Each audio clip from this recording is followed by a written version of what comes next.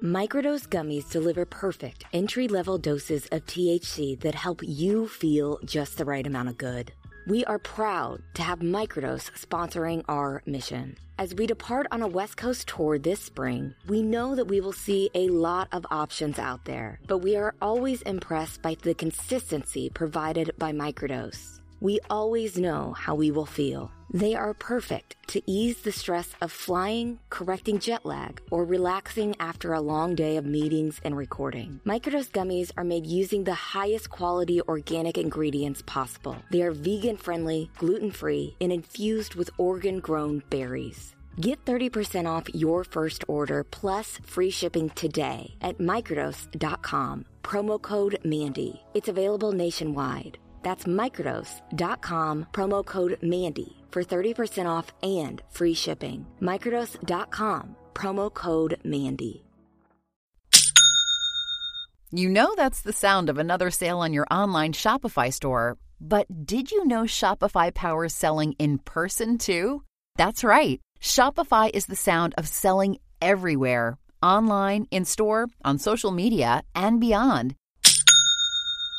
Shopify POS is your command center for your retail store. From accepting payments to managing inventory, Shopify has everything you need to sell in person. With Shopify, you get a powerhouse selling partner that effortlessly unites your in-person and online sales into one source of truth. Track every sale across your business in one place and know exactly what's in stock.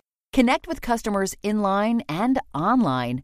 Shopify helps you drive store traffic with plug-and-play tools built for marketing campaigns from TikTok to Instagram and beyond. Get hardware that fits your business. Take payments by smartphone, transform your tablet into a point-of-sale system, or use Shopify's POS Go mobile device for a battle-tested solution. Plus, Shopify's award-winning help is there to support your success every step of the way. Do retail right with Shopify. Sign up for a $1 per month trial period at shopify.com/crimes, all lowercase.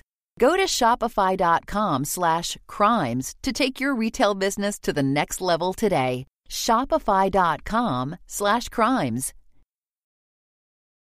I don't know how Russell Laffitte lived with himself knowing what was done to the Plyler family, but I am horrified by the depth of destruction in this case. After talking to Elena Plyler about everything she and her sister have been through since their mother and brother died in a car accident in 2005, I am inspired and moved by her story, and I think you will be too. My name is Mandy Matney.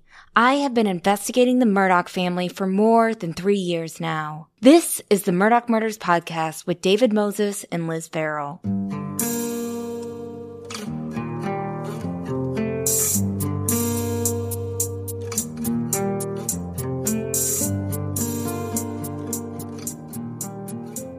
Until recently, not much was known about the Plyler case. When the shocking details of the Satterfield case began to emerge last fall, several former clients of Alec Murdaugh started to come forward. But the Plyler sisters were not among them. We knew the case existed. We mentioned the case a few times in past episodes. And we knew that the Alec-Russell combination we were seeing in the public index was a giant red flag. But we kept hearing that there probably wasn't going to be anything there. The immediate thought seemed to be that maybe Russell had actually done his job as conservator, and there were more than 2,000 pages of probate court filings related to their case, which made it vastly different from the Satterfield case, in which there was, as you guys know, a single piece of paper filed with the court. But also, there were more than 2,000 pages of probate court filings related to their case, so the full picture would take some time to get at. Turns out the case isn't vastly different from that of the Satterfields and the Pinkneys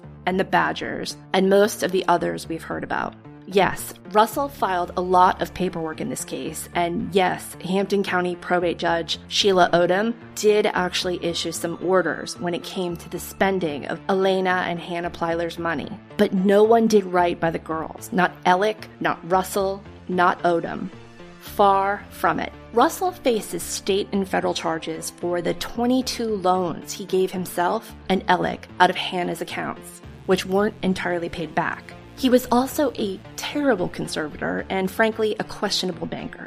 It's clear to us that the fix was in from the beginning. The Plyler sisters didn't live in Hampton County, but as they did in the Hakeem Pinckney case, Russell and Alec told the probate court that they did.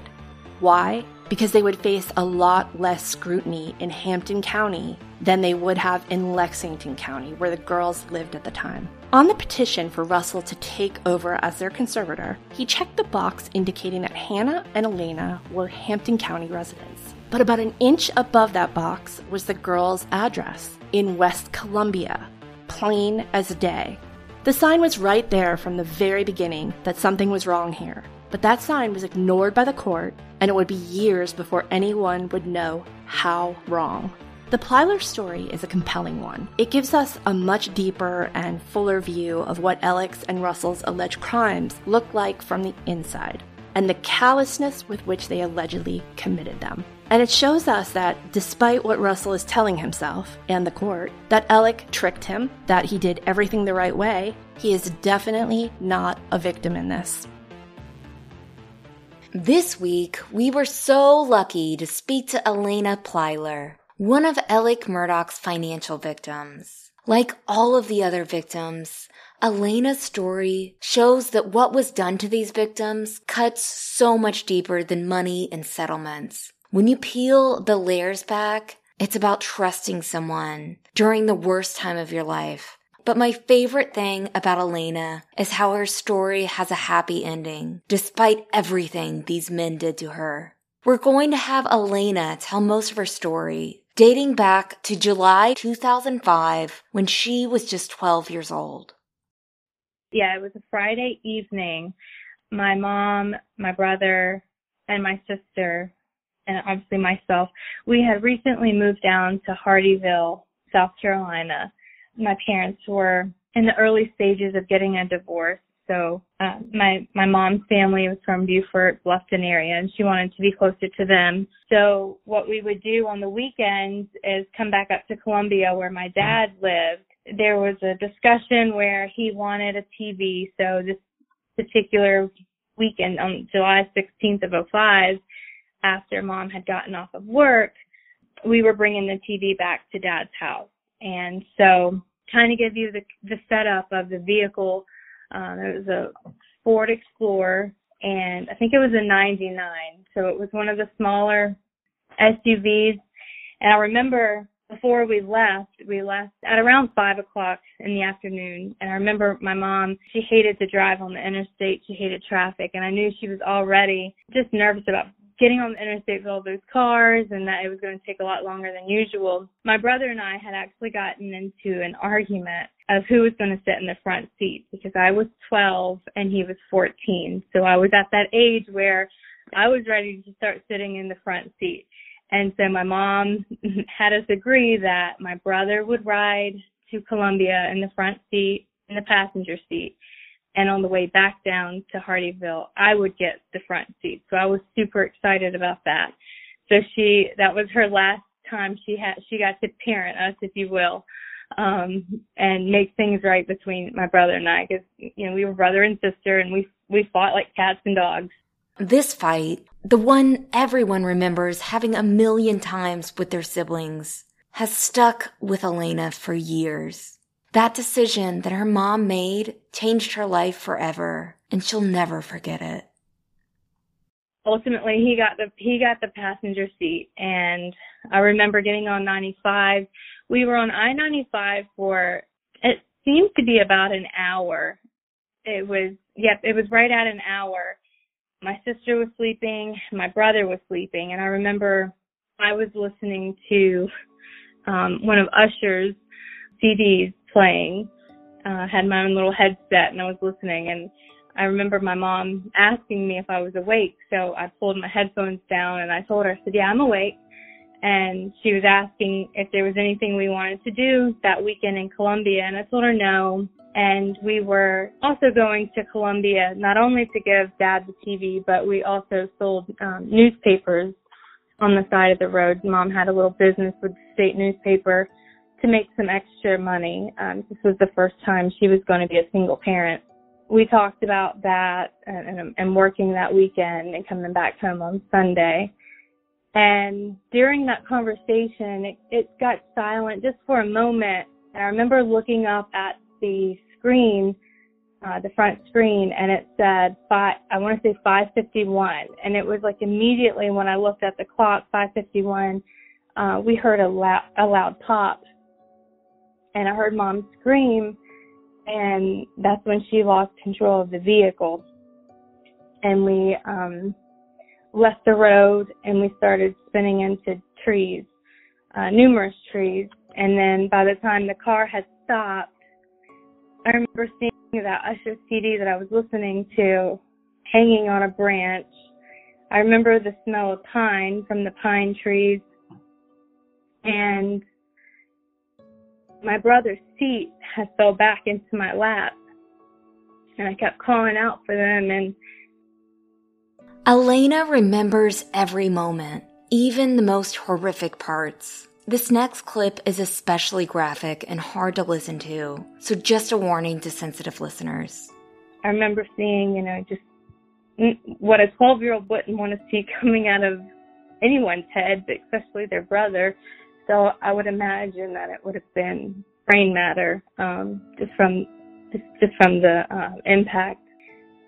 He wasn't talking or moving, and my sister was. I was pinned between the seat. My brother's seat had fell completely into my lap, and then the TV kind of comes into play because it was put in between my sister and I. So the way that the car had spun out and flipped, the TV landed on my arm. So I was completely pinned into the vehicle. But my sister Hannah, she was 8 at the time, she was free to move.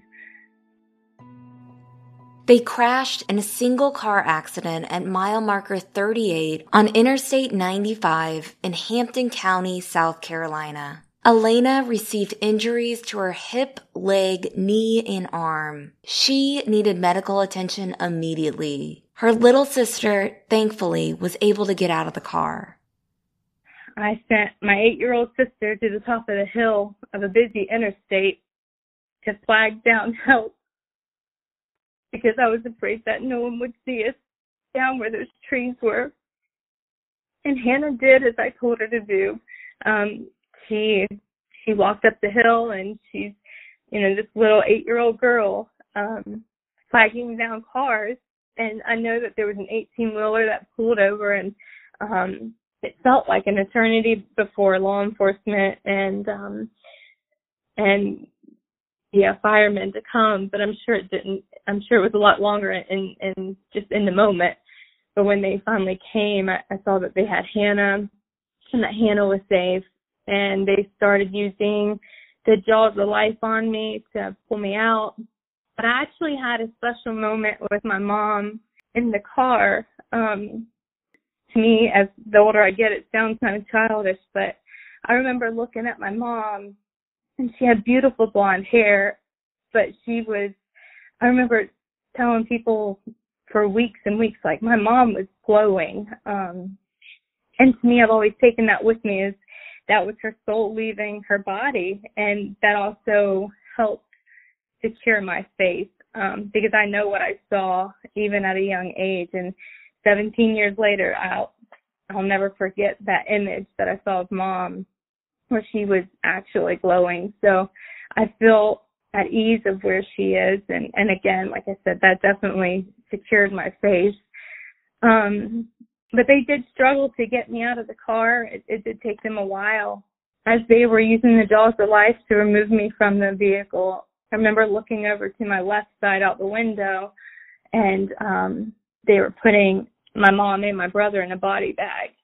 So that was the last images that I saw of them, was them being put in a black body bag. When they finally got me out of the vehicle, I was airlifted to Savannah Hospital, and that's where I began numerous surgeries and spent much time in the ICU. I don't remember how many pints of blood that I had to receive I know it was a very, very good amount. That's kind of where my journey began to start healing. Her mother, Angela Plyler, and her 14-year-old brother, Justin Plyler, died in the crash. I immediately knew that they had passed away. There wasn't much that could have been said to me after seeing them put in the body bags. I knew what that meant. And unfortunately, even before the wreck, I had to grow up pretty quickly. I knew a lot more than what I probably should have known, but my mom was my best friend, and I think I was hers as well. So she confided in me in a lot of things that I may not needed to have known. So I had already had a pretty bigger picture in life than what a typical 12-year-old would have. But I was frustrated because my sister, on the other hand, was told differently. I believe family never told my sister that they had ended up passing away and that she found out from the news that they had died. Now, I was airlifted to Savannah Hospital, and my sister was taken to MUSC by an ambulance. So we were separated and didn't see each other for weeks. So that was also hard, not being able to see her and seeing exactly how she was. But after I got out of the hospital, I did learn that Hannah found out through the news that Mom and our brother Justin had died.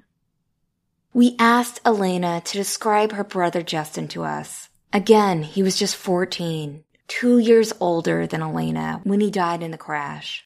He was a typical brother. We definitely fought like cats and dogs, but we knew how to push each other's buttons, and we also knew what to say to stay out of trouble. So my brother, if he hurt me or if he said something mean to me, he knew all he needed to do was offer to play babies with me or play one of my favorite games, and he was going to be he wouldn't get in trouble because I wouldn't tell on him. And then we would. So I liked to play babies in the house and play house and things. He hated it, but he would do it to stay out of trouble. And then on his defense, whenever I did something wrong, I knew all I needed to do was throw the football with him, and then that would clear me from getting in trouble. So we knew how to push and pull each other's buttons. But I will say, though, when it came down to where we understood that our parents were going to get a divorce, we got a lot closer. I really did see my brother mature quickly because he now knew he was going to be, the man of the house. And Mom always reminded him that, Dad's not here anymore, so I need you to be the man of the house. And he really did that. He protected us and to the best of his ability. Elena said she had a strenuous relationship with her father, which is an important aspect in this story. My relationship with my father has never been stable. There were a lot of issues even prior to my siblings and I being born with alcoholism, and it goes a long way in his family.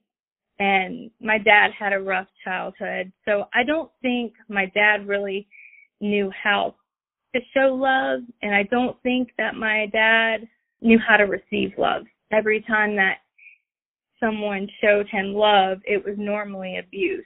So later on in life, when he had his own children, I think he just did the only way he knew how to love. And so it was very unsteady. I wouldn't say the healthiest relationship at all. Those months following the accident in 2005 were really hard on Elena and her sister. I'm not sure where my dad was living prior to the accident because we had left to move to Hardyville with Mom. But after the accident, he ended up moving in with his mother and stepfather, who had always been dad to him, so his parents' house. And they allowed Hannah and I to come live with them as well. So we were pretty crowded in a small home. There were several families that lived there.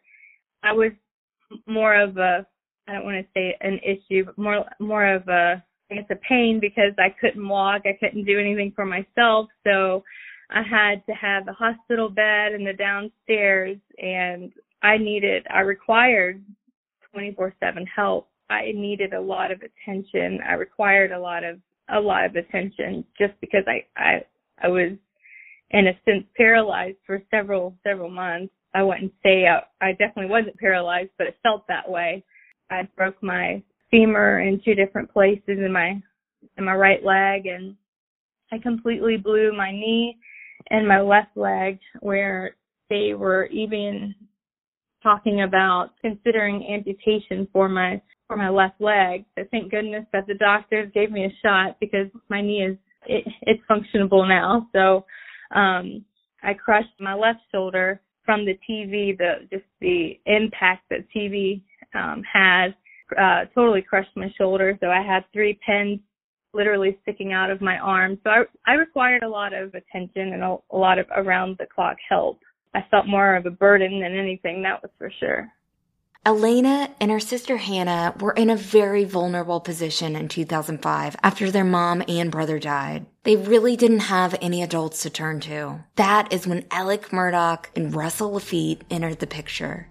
So I know that my dad kept referring to this lawsuit, that we were going to sue Ford and Firestone, Bridgestone, that whatever had happened in that wreck was a faulty tire. And so I just kept hearing my dad talk about that, but I didn't know a whole lot about it until one of his attorneys that he had used in the past during a prosecution case, they ended up reconnecting. And so my dad explained to him his name, Arnold Beecham. So my dad reached out to Arnold Beecham and explained the situation and what was going on.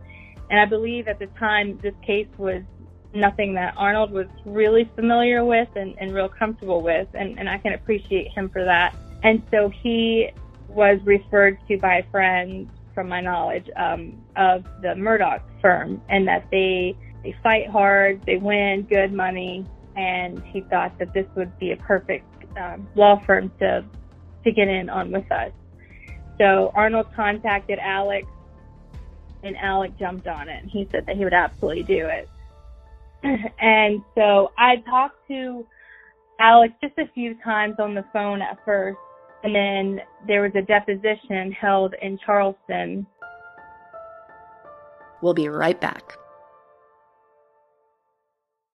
Hey, True Sunlight listeners. I'm here to tell you there is no reason to panic the next time you are searching for the perfect gift. You can now use gift mode on Etsy. Gift mode on Etsy takes the stress out of gifting so you can find the perfect item for anyone and on any occasion. There is a lot of pressure around gifting. I usually have a hard time thinking of gift ideas for David, and sometimes I get super stressed trying to find that perfect thing. But now, with gift mode on Etsy, I can search hundreds of gifting personas and find so many incredible items. I actually found a ceramic shark serving tray for the sushi lover in my life who had almost everything he needed for the perfect sushi night.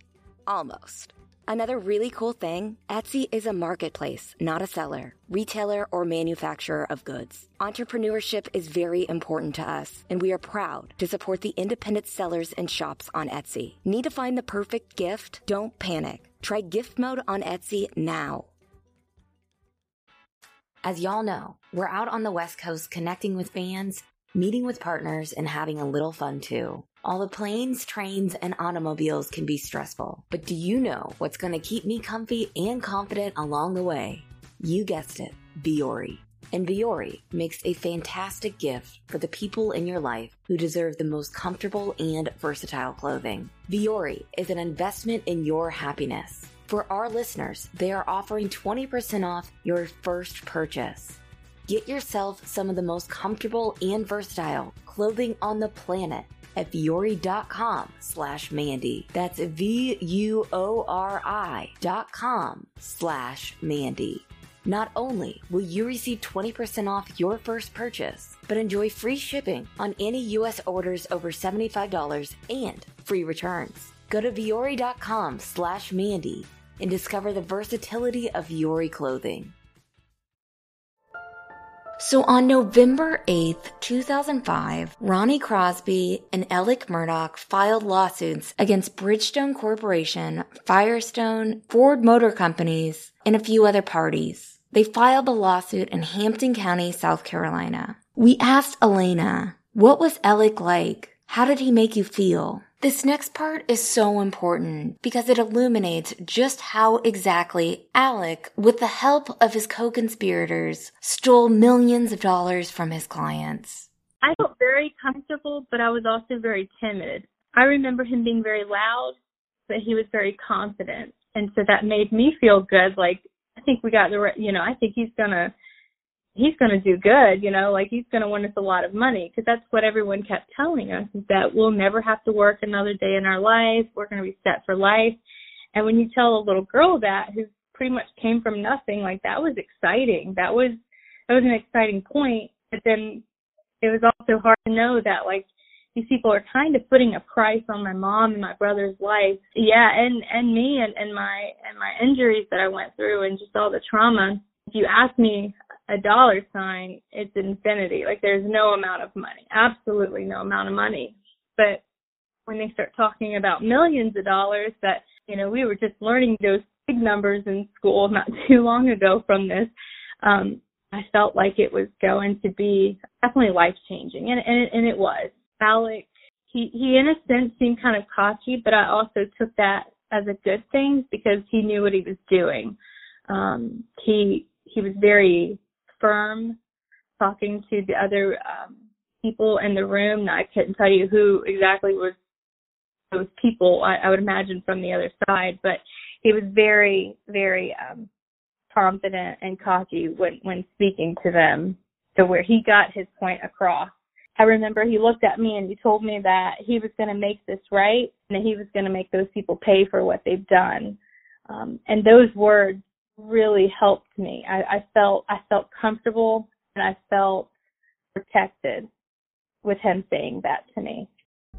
A quick note about PMPED here. In Elena's probate file, in an expense sheet form from the law firm, we found something interesting. In addition to the $1.9 million in lawyers' fees the girls had to pay, they paid more than $90,000 in expenses. A lot of that money was spent on experts, but a portion of it was also spent on flights on private planes and Alec's meals. Ronnie had a few meals on the expense sheet, but nothing like Alec Murdaugh, who apparently ate often on the girls' dime. We've seen a lot of head-shaking things over the past 3 years, but seeing Alec charge 2 little girls for his meals at the Columbia Hooters, which he went to twice, by the way, is a new type of headshake. Also, one of the private plane trips was through an aviation company owned by one of the PMPED attorneys,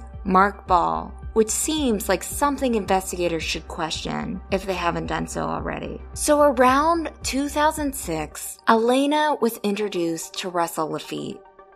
I do remember Alec explaining to me that he basically put it that he didn't feel like there was anyone that could be trusted in my family to be in protection of the amount of funds that I was going to be getting.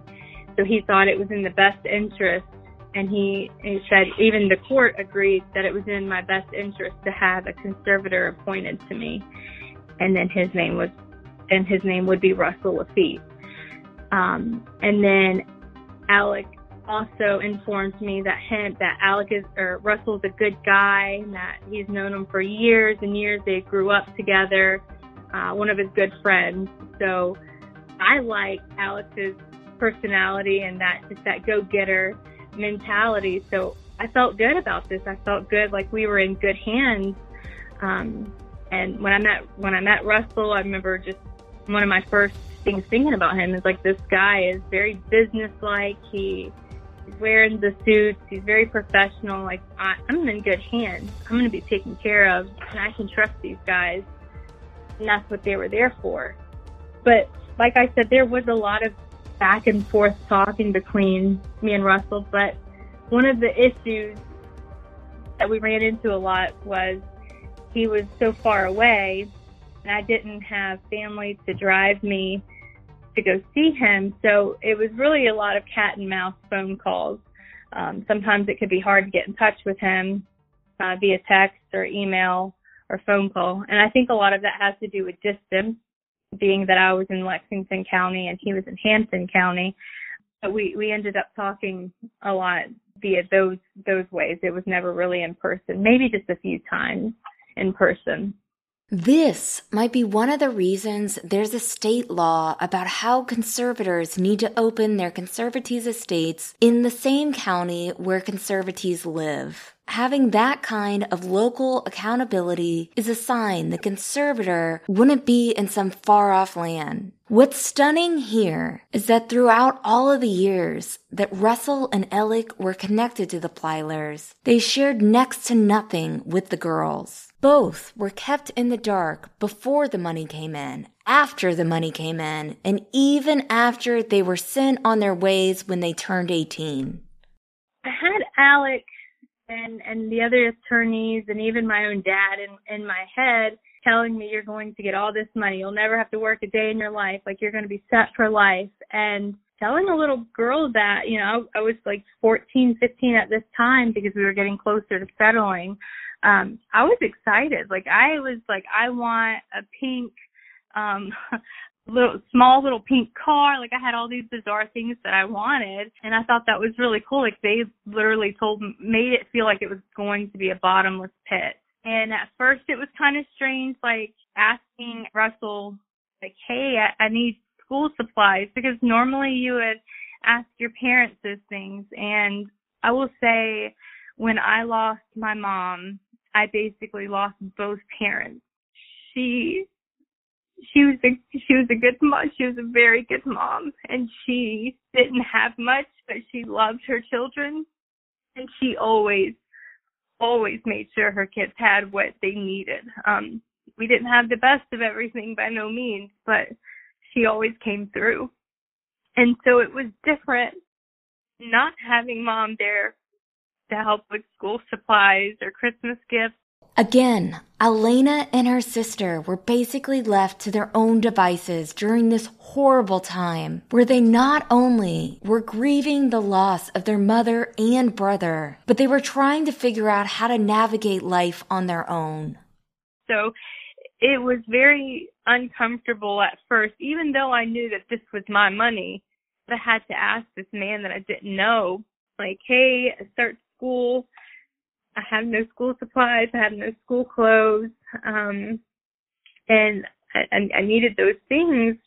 So he would tell me, I got to get it approved from the judge, and I'll get back with you. And the majority of the time, things like that were approved because I had to have them. I had to have the school supplies. I had to have clothes.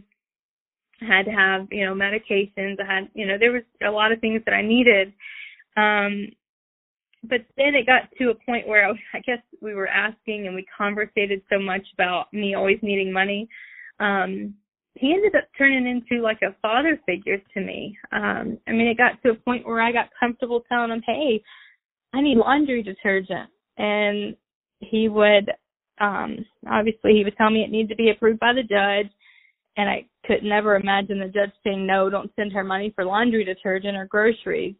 So it really became more of a father figure. There's really no other way to put it. I get kind of annoyed at myself that I let my brain go there, but I also don't blame myself because maybe it was a spot that I needed to fill after basically losing mom and dad in one person.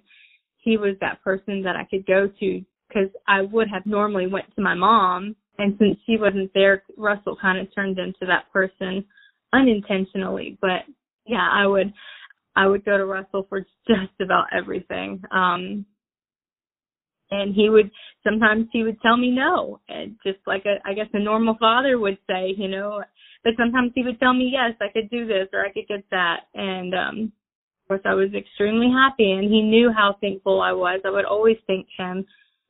As a conservator, Russell was supposed to manage the girls' finances. He paid himself handsomely to do this. When the settlement came through, he paid himself more than $140,000 from Elena's account and over $90,000 from Hannah's. Every year, he took another 5% from what each sister earned in interest from the bank and annuities. When he made his initial investments for the girls, he held back a portion for expenses. This is something that Eric Bland and Ronnie Richter brought up at Russell's bond hearing because holding back that much was unnecessary. The annuities provided more than enough for the girls' monthly expenses. Basically, when the money really started coming in and I knew it was there, I could get a new bedroom suit for my dad's house because I didn't have a bed at my dad's house.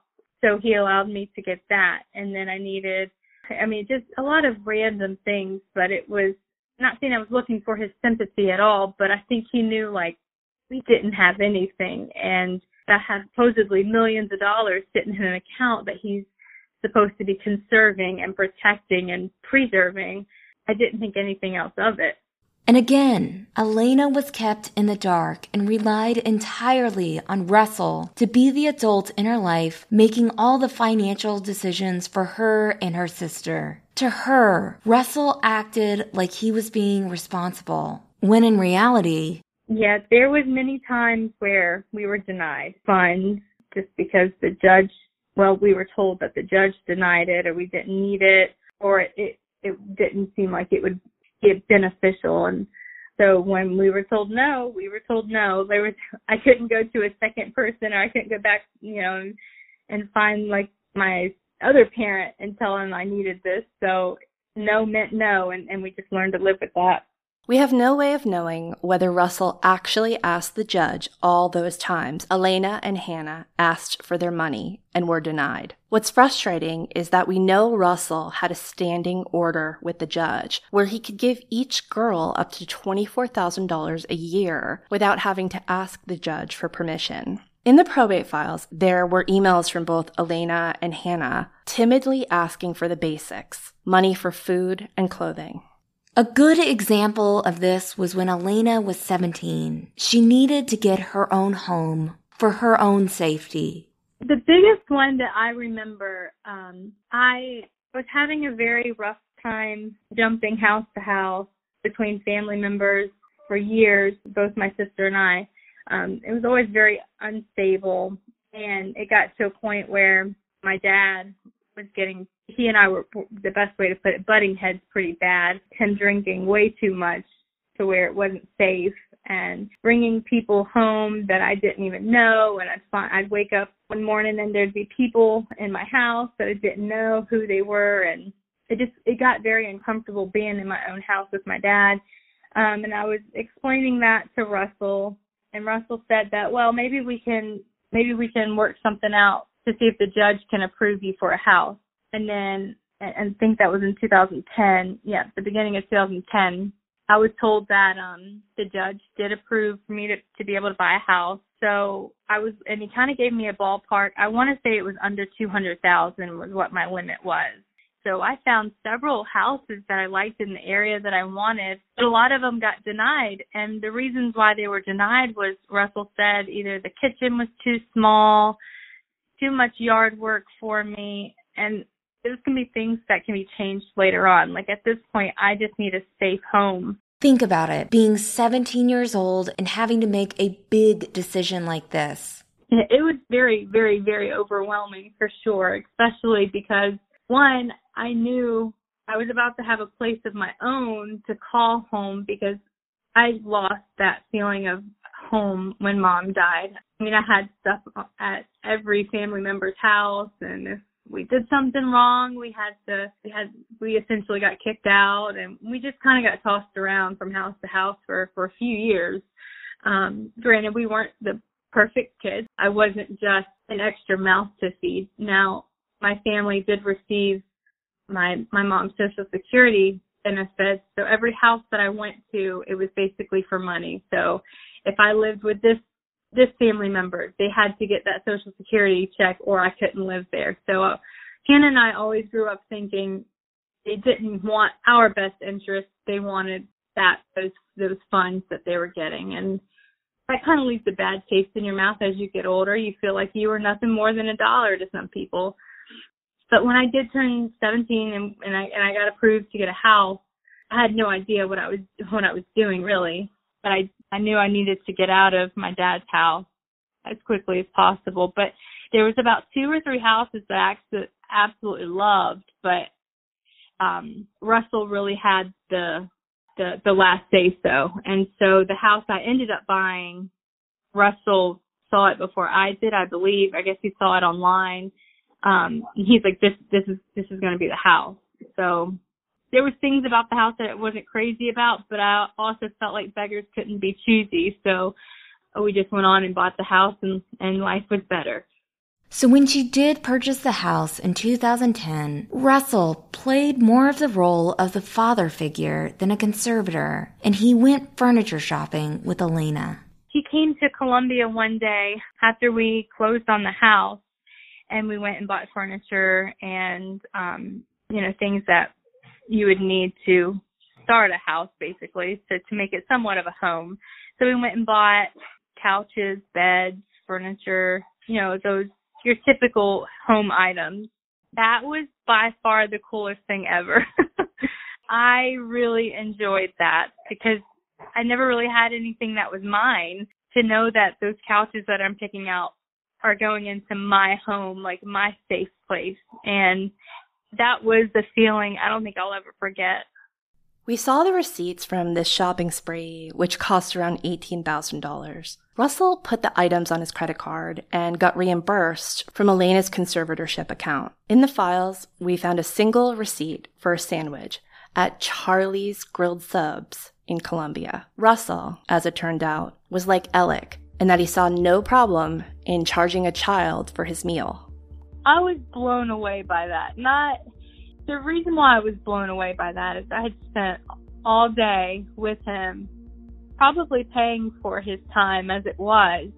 And when my attorney, Eric, told me that I ended up paying for this man's lunch, the man that was in a fancy suit and just presented himself well and wealthy. And I'm a 17-year-old girl. And when I found out that I bought his lunch, knowing that he was already getting paid to be up there, I don't think he wasn't shopping for his house. So I don't think he had the best time like I did. But that bothered me in a lot of ways because it would have been different if I would have said, hey, I'll pick up the check. But then technically, I wouldn't have been able to do that because I was only 17. I would have needed a judge's approval. So even if I were to offer to, and I didn't, but I'm just even saying, if I would have offered to buy his lunch, by what Russell's always told me, I always need court approval. So that was kind of a slap in the face to me, that you put your food on my bill. I don't know. I was bothered by that. Like, that wasn't even right. Knowing everything that I'd been through, I told Russell that I have been in and out with not me being a criminal, but I had to call the police on my dad numerous times to get my belongings. I had been through a lot just even in those few weeks, and he couldn't take the time to just sit down and let us be normal people and let me buy you, him say, I've got lunch this time. It's bizarre to me. Around that same time, in May 2010, Elena's dog was attacked, and the dog had to go to an emergency vet in the middle of the night. But remember, Elena always needed to ask permission every time she needed money, even in an emergency situation. This often put her in a tough spot, especially this time. And so what I ended up doing, is I took her to that vet, and the next day I'd let Russell know what was going on. And I was put in a position where I don't have the ability to wait on a judge to approve this $500. I can send you my vet bill. My dog was going to die. And my dog, she wasn't just a dog. That was really the only family I had. So I was extremely close to her. I got to mother her. So it kind of made it was It was kind of a weird relationship with the dog. The dog was literally like my child, and I got to mother her, so she was very, very, very special to me.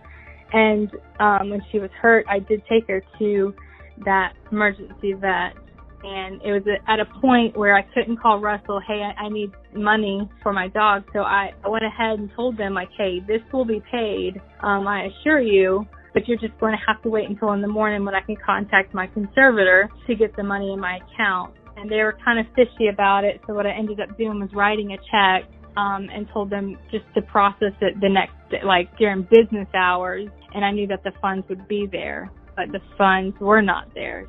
In reality, there was supposed to be $24,000 a year for Elena's living expenses that did not require a judge's approval. But Russell never told her that for a reason.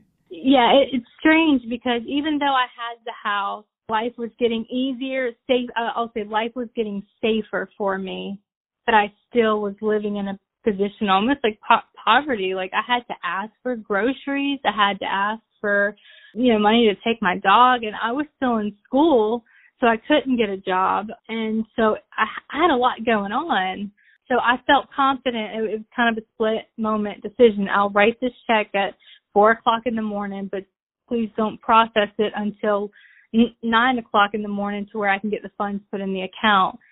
I had notified Russell about it during business hours, and he was aware of it. But obviously it was not taken care of as fast as it should have been, because that's why I received the letter from the solicitor's office. That is a big deal. It was Russell's job to make sure Elena didn't get threats of arrest from the solicitor's office. But he was tight with the money. He gave Elena $150 a week as an allowance for food, gas, and daily expenses. That's all he seemed to have put on one account that she had access to, $150 a week. There was no cushion there and no overdraft protection, apparently. This mistake of Russell's cost Elena $121 in fines to avoid getting arrested. Meanwhile, Alec Murdaugh had overdrafted in the 6 figures, and we can guess how many letters he got from solicitor Duffy Stone about it. 0. And for a person like Elena, who has no resources, getting a letter threatening criminal charges from a solicitor is scary. People go to jail for bad checks in South Carolina all of the time. I was scared. I was very scared. Like, I've never wanted to get in trouble with the law, hence that's why I got into law enforcement. But I've always been a rule follower, and that's something about, if you know me, that I'm very much a rule follower to the best of my abilities, and I do right by people. So when I got that letter in the mail, I was scared. I was freaking out, to be honest with you. I remember sending it to Russell, and Russell just said, I'll take care of it. I'll take care of it. And I found so much comfort in that. It seemed like between Russell and Alec, like they were the magic men. Like they could make my problems go away. Something bad happened, like just called it. I'm a call away, and I'm going to make things right. This should have been the time when Russell realized he had gone too far. The solicitor's office was being alerted of a bad check, and an account he was managing should have been a red flag to most people, but not to Alec and Russell, who apparently plowed ahead. Russell didn't explain to Elena what happened with the check. He just said he would take care of it. That's a big part of their MO, keeping clients in the dark and making them feel like these large, complicated settlements were just too much for them to understand. Elena said it was never explained to her by Alec or Russell how much money she was actually getting. I had no idea. They just kept telling us that there was, what was the term, that like more than enough to live off of, that you were set for life. That was what we were always told. You're going to be set for life, set for life. What that meant, I don't know, because I've seen people have money, a lot of money, go through it in a year and a half. And then I've seen some people be able to make, to live a normal life off of a good bit of money. So I didn't even know what I was getting into, honestly. In October 2015, Elena turned 18. In September, Russell started closing out her accounts, but didn't give her the money until March of the next year. according to the court filings. We asked Elena how that went. Did Russell give her a roadmap for her investments? Did he explain her monthly bills to her and important household expenses? Did he stay in touch with her afterward to make sure she was doing okay? No, he dropped me pretty quickly. I met with him at his bank, and it was a very quick conversation. I expected it to take a lot longer, considering the amount of money that was there and the paperwork and stuff. But no, he dropped me like a hot plate. And the only time that I did have conversation with him was when I reached out to him. Russell left Elena with a parting gift, though. Turns out he never paid her property taxes before the conservatorship ended. So I remember coming home and there was like this bright orange letter on my garage, and it scared me because they were talking about the taxes weren't paid and they were going to take my house. And I didn't know any of it. I never got to experience real world issues like that. So I was scared to now have somebody coming to take my house. So no one explained taxes to me. No one explained to me, because the house was paid for, but I also obviously still had to pay property taxes. But again, sent it to Russell, and he said, I'll take care of it. And we'll be right back. For the ones who work hard to ensure their crew can always go the extra mile, and the ones who get in early so everyone can go home on time, there's Grainger, offering professional-grade supplies backed by product experts so you can quickly and easily find what you need. Plus, you can count on access to a committed team ready to go the extra mile for you. Call, click Grainger.com, or just stop by. Grainger, for the ones who get it done.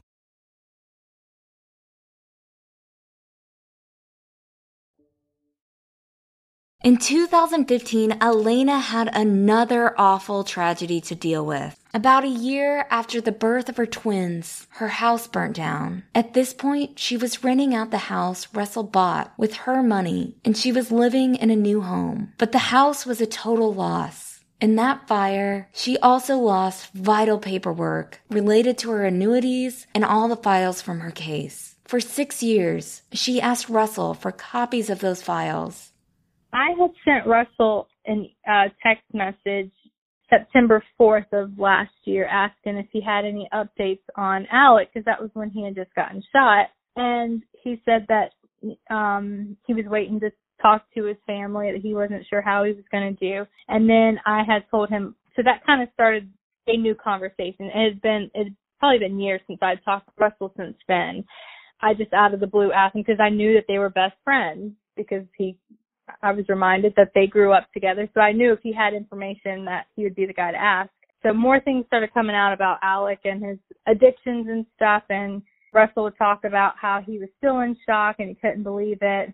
And then, so I talked to him then. So then September 28th, so even after we were talking about Alec, September 28th, I'm asking Russell again the 3 things that I still need copies of. So this was 2021. I'm still asking for documents that I requested in it was either 15 or 2016, the house fire. I want to say it was 15. So then he just says, no problem.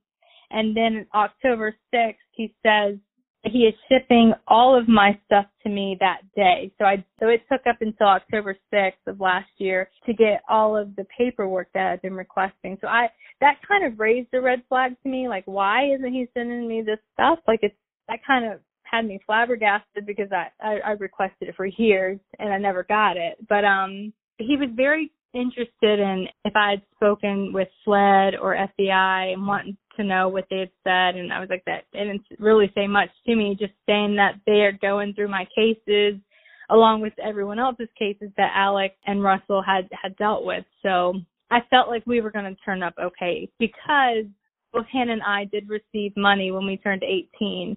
I thought we were one of the, and I hate to say it, like one of the lucky ones that they didn't mess with. And then when Eric was hired and he started looking into our accounts, we saw a lot of discrepancies and that we're still finding. So it's been overwhelming for sure.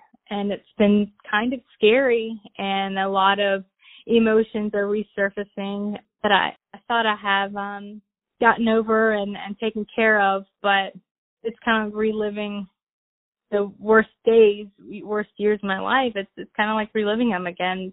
And then Elena had to make a difficult decision. Does she go to a lawyer and find out what really happened and reopen wounds that have been healing for a long time? It was very hard for me to want to get involved, basically, because I saw where, like, the Satterfield brothers, they didn't even get any money. So I knew, rightfully so, those were the people who needed justice. And even with the Pickney case, I started looking into their cases. Like, those guys were done absolutely wrong that didn't receive any money. And so, on the other hand, I look at me, I said, my sister and I, we both received money, so I think we're okay. And so again, I wanted an attorney just to look over it to see if there was any discrepancies, and wow, was my world turned upside down when I found out that we were done. I don't want to say just as wrong, but we became victims quickly. Here is Elena's attorney, Eric Bland. A conservatorship account means to conserve, to preserve, and it's meant to be an account that'll be there for when the person turns 18 or whenever it is that they're going to get their money. It's not to make, turn $2 million into $8 million.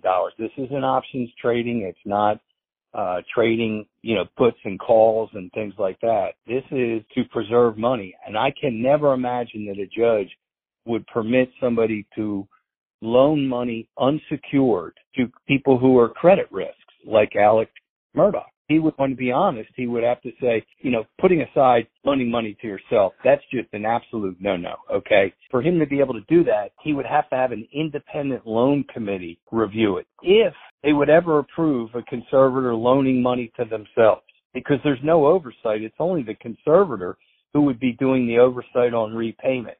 It's not like that the loan committee is going to take over the conservatorship account. He would be the one who would have to keep up with, are interest payments being made? Have they repaid according to the terms of the note? But he's the one who determined the interest rate. Judge Odom didn't determine it. A loan committee didn't determine it. But as to Alex, he was a total unsecured credit risk. He wasn't putting up any collateral. And Russell knew that his loans were non-performing loans with the bank, and he was overdrawn in his checking account. We're talking as if it's appropriate to even entertain the discussion of doing these loans. It's not. You can't get even to the point of, what kind of interest rate should we charge? You don't loan money from conservatorship accounts.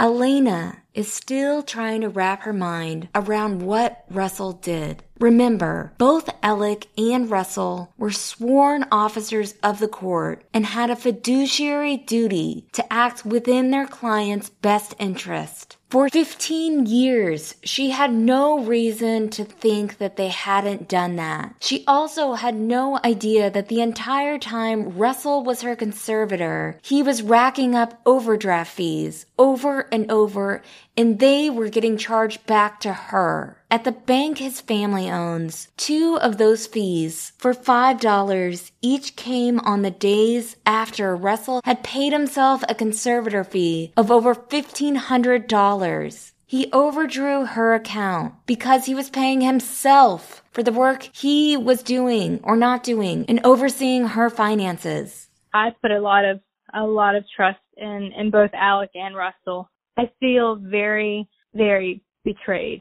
Betrayed is a good word. I would also say disappointed, because these men, they knew that they should have known that they were getting into situations that were very sensitive, and that these people, not even including myself, these victims, they've already lost a lot and have gone through a lot.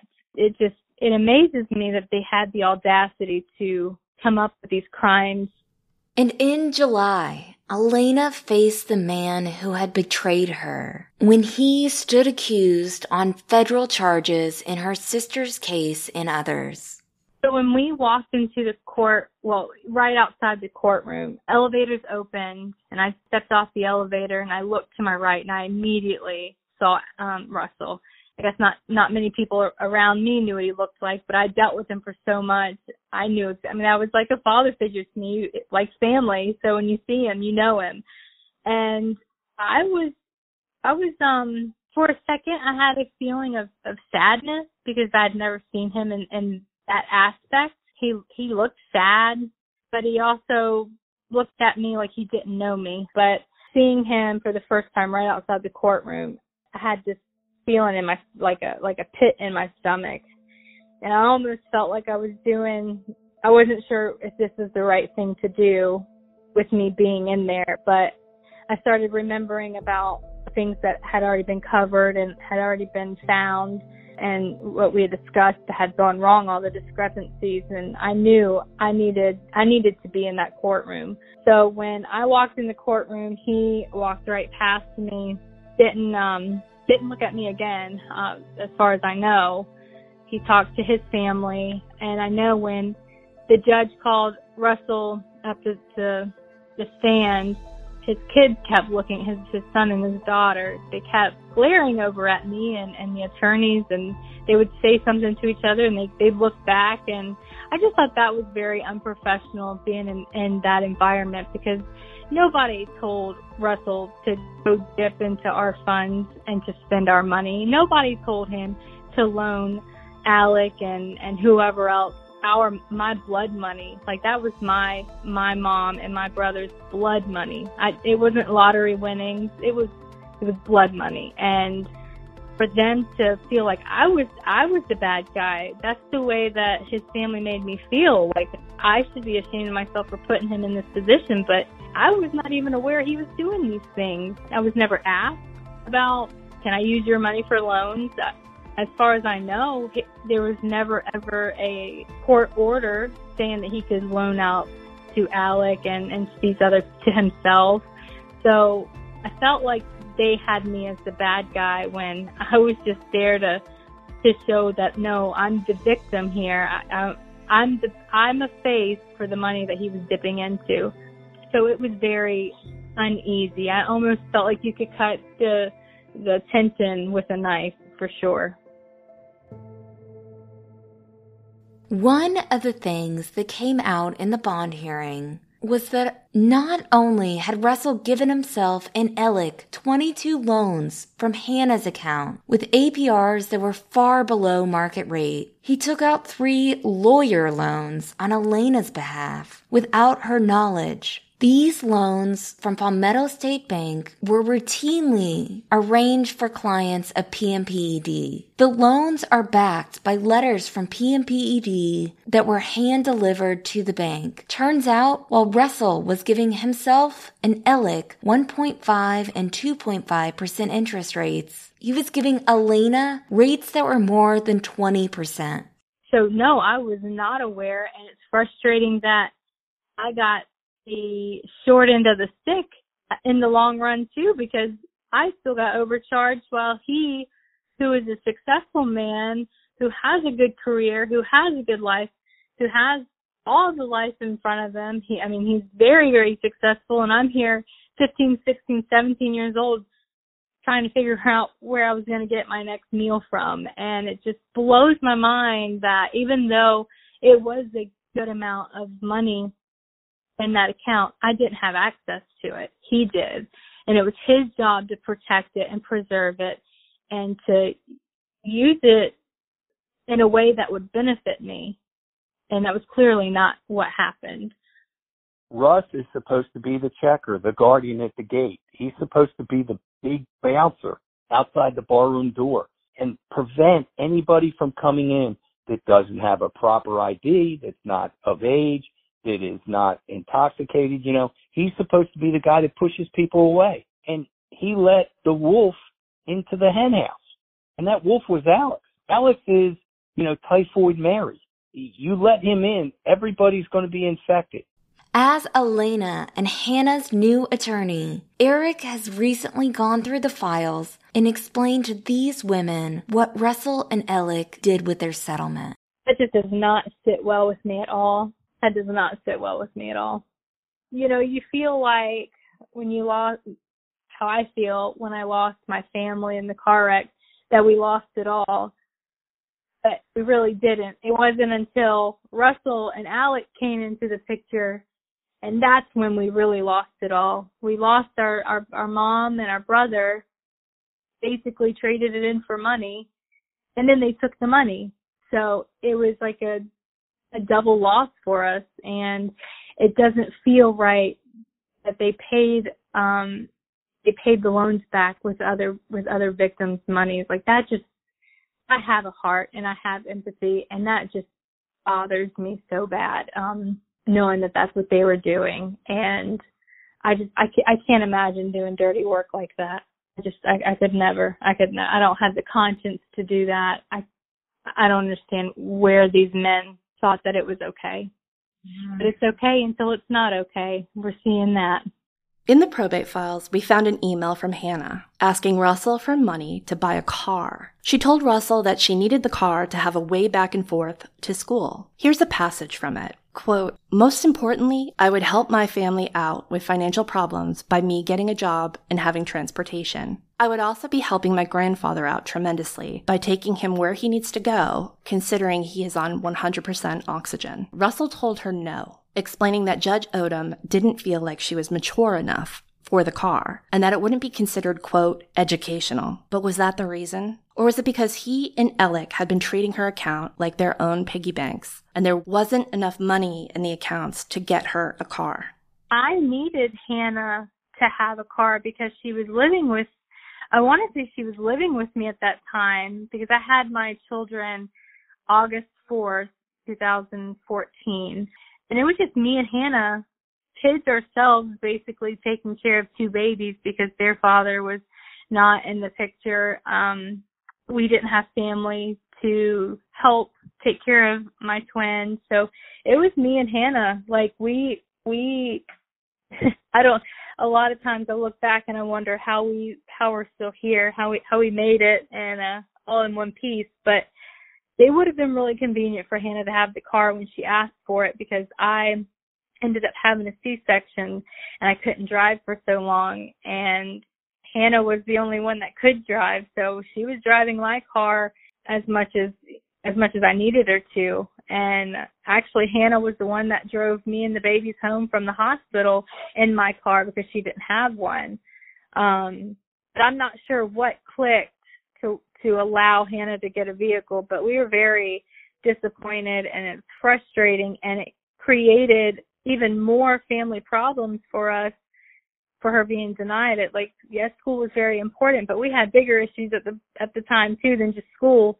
So I remember being just at wit's end with everything. Like, I got a car, why couldn't she get a car? Like, it was insane.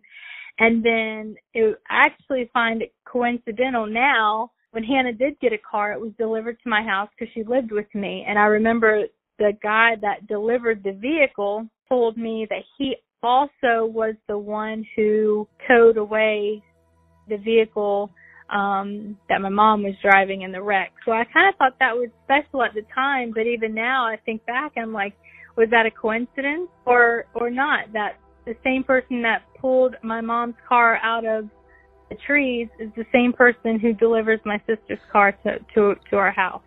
This is the part we need to tell you about all the ways Alec and Russell used the Plyler's case and the Plyler's money to enrich their friends. Both Hannah and Elena's car came from a Hampton County mechanic with a tow company whose sources have told us is incredibly close with Alec. Russell paid the daughter of a bank employee to sit with Elena when the electric company came to her house to turn the electricity on. Alec paid the father of one of his partner's daughter-in-laws thousands of dollars to act as a chauffeur for the girls between Hampton and Columbia. One of the private flights Alec took was through an aviation company owned by a partner. But the most shocking one was Maggie Murdoch's father. In the girls' probate files are emails to and from Maggie's father, Terry Brandstetter.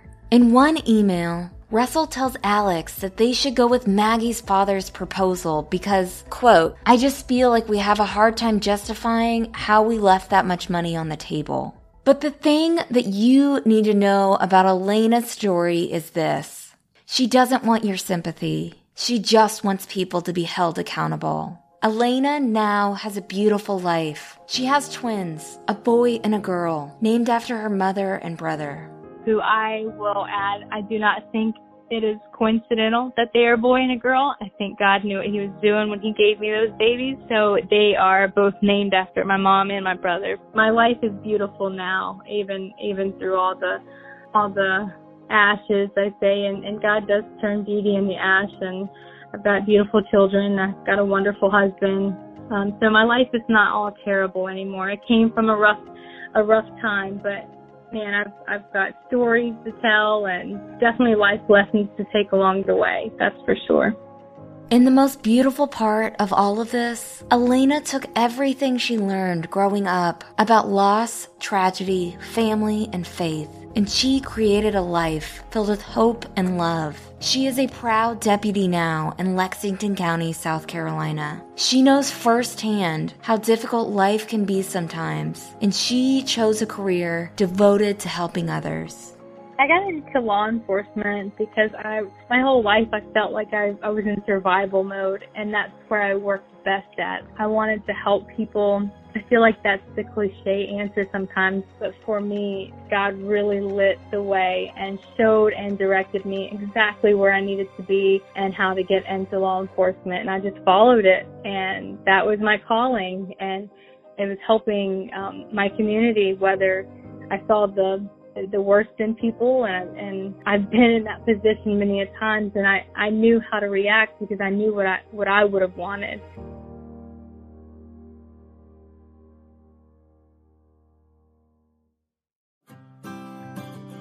The Murdaugh Murders podcast is created by me, Mandy Matney, and my fiance, David Moses. Our executive editor is Liz Farrell. Produced by Luna Shark Productions.